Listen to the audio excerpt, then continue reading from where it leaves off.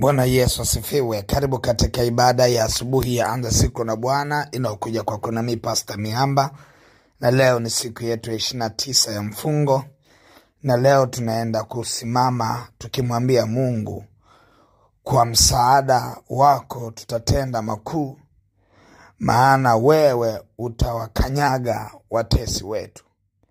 Prayer point yetu hiyo inatoka katika kitabu cha Zaburi sura 108 mstari wa 13, ambapo anasema kwa msaada wa Mungu tutatenda makuu, maana yeye atawakanyaga watesi wetu.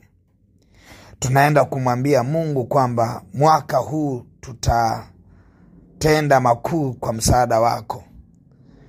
Tutaenda kujenga nyumba, tutaenda kuwa na faida kwenye biashara zetu, tutaenda kuwa na magari, tuondokane na madaladala, tutaenda kuwa na mahali pazuri pa kufanyia kazi ama pa kufanyia biashara.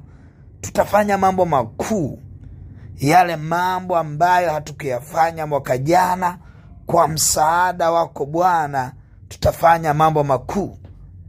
Kuna watu wana historia ya maisha yao kwamba mwaka fulani nilijenga nyumba, mwaka fulani nilinunua gari, mwaka fulani nilipata mchumba, mwaka fulani nilioa ama niliolewa, mwaka fulani nilipata watoto. Kuna mwaka ambao una historia ya kufanya mambo makubwa, na yamkini kuna mambo ambayo bado hayajatimia, lakini kwa msaada wa Bwana mwaka 2024 tutatenda mambo makubwa sana. Tutatenda mambo makubwa sana. Nataka yule ambaye hana nyumba amepanga aisikie sauti ya Bwana kwamba mwaka huu kuna mambo makubwa utakayoenda kuyafanya, ikiwa pamoja na kujenga nyumba yako. Kuna mtu ambaye bado anahangaika na madaladala, anapanda usafiri wa public, na anatamani siku moja akae kwenye usafiri wake. Kwa msaada wa Bwana mwaka huu unaenda kununua gari lako. Mtu mmoja anaweza akawa anasema, siku moja mtu mmoja akaja akaniambia, mchungaji wewe unahubiri vizuri kwa sababu hauhubiri mambo ya magari, hauhubiri mambo ya mafanikio. Nikaambia bado hujanisikiliza vizuri. Hakuna mwanadamu asiyetaka kufanikiwa. Kimsingi hapa duniani mafanikio ni sehemu ya mpango wa Mungu. Mafanikio yetu sisi ilikuwa ni mpango wa kwanza wa Mungu. Tukamiliki, tukatawale, tukatishe. Kwa hiyo tunapoona kwamba hakuna mafanikio, tunapoyaomba mafanikio, hatuombi kitu kipya. Tunaomba urejesho wa yale ambayo adui ameyaiba, kwa sababu ilibidi tuwe tuna vyote kwa namna ambavyo Mungu alikuwa ametupania au ametupangia kutoka ile misingi ya dunia na alipokuwa akiumba mbingu na nchi. Kwa hiyo tunamwambia Mungu ya kwamba chochote alichokishikilia adui, na ndio maana hapa unaona maandiko yanasema, maana yeye atamkanyaga mtesi wetu, yule anayezuia tusifanye mambo makubwa. Mwaka unaisha, hakuna mambo makubwa yaliyofanyika, lakini mwaka 2024 kwa msaada wa Bwana tutatenda mambo makubwa. Yule ambaye hana biashara, Mungu anaenda kumfungulia biashara. Yule ambaye alikuwa na ndoto za kuwa na kampuni kubwa, Mungu anaenda kumwezesha na kumfanikisha na kuwa na kampuni yake kabisa. Yule mtu ambaye alikuwa anatamani kuwa mtu fulani katika jamii, labda anatamani kuwa kiongozi wa nchi hii kwa njia mbalimbali, labda ulitamani kuwa mbunge, ulitamani kuwa labda nafasi yoyote, kwa msaada wa Bwana, Bwana ataenda kukuwezesha. Mwaka huu utaingia kwenye channel hiyo. Kuna namna ambapo Mungu ataenda kutusaidia, na kwa msaada wa Bwana yote ataenda kuwezekana. Nataka tuende tukaombe.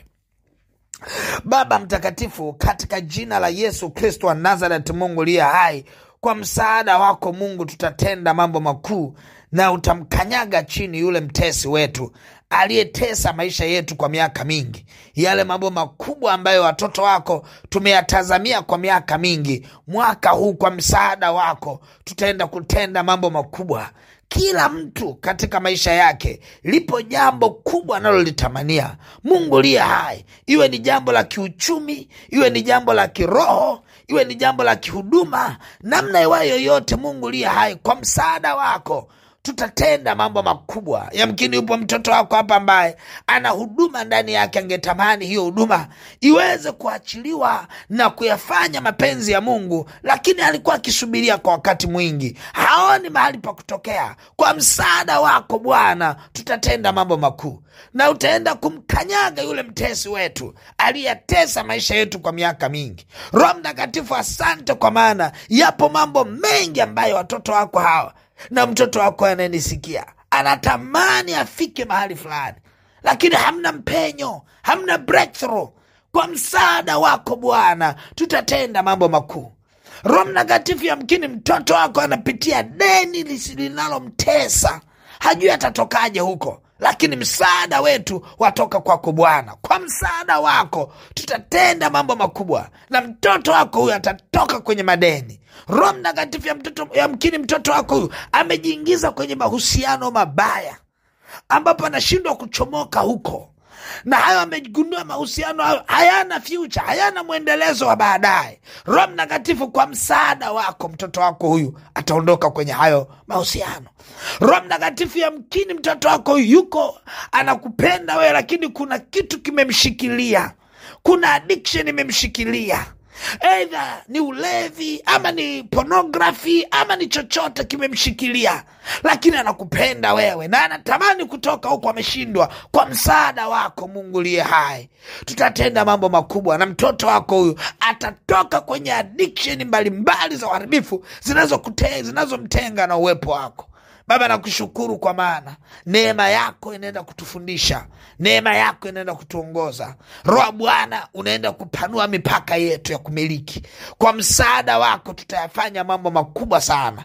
Roho Mtakatifu, ninaomba uwepo wako na nguvu zako ziende pamoja nasi mwaka huu, ukayatende yale mambo makubwa ambayo Mungu umeyadhamiria kwetu. Achana na yale tu ambayo sisi tumeyatamani, lakini yapo mambo makubwa uliyodhamiria kwetu. Mapenzi yako yapate kutimia. Kwa msaada wako Bwana, tutatenda makuu, na tutaenda kumwangusha na kumkanyaga chini yule mtesi wetu.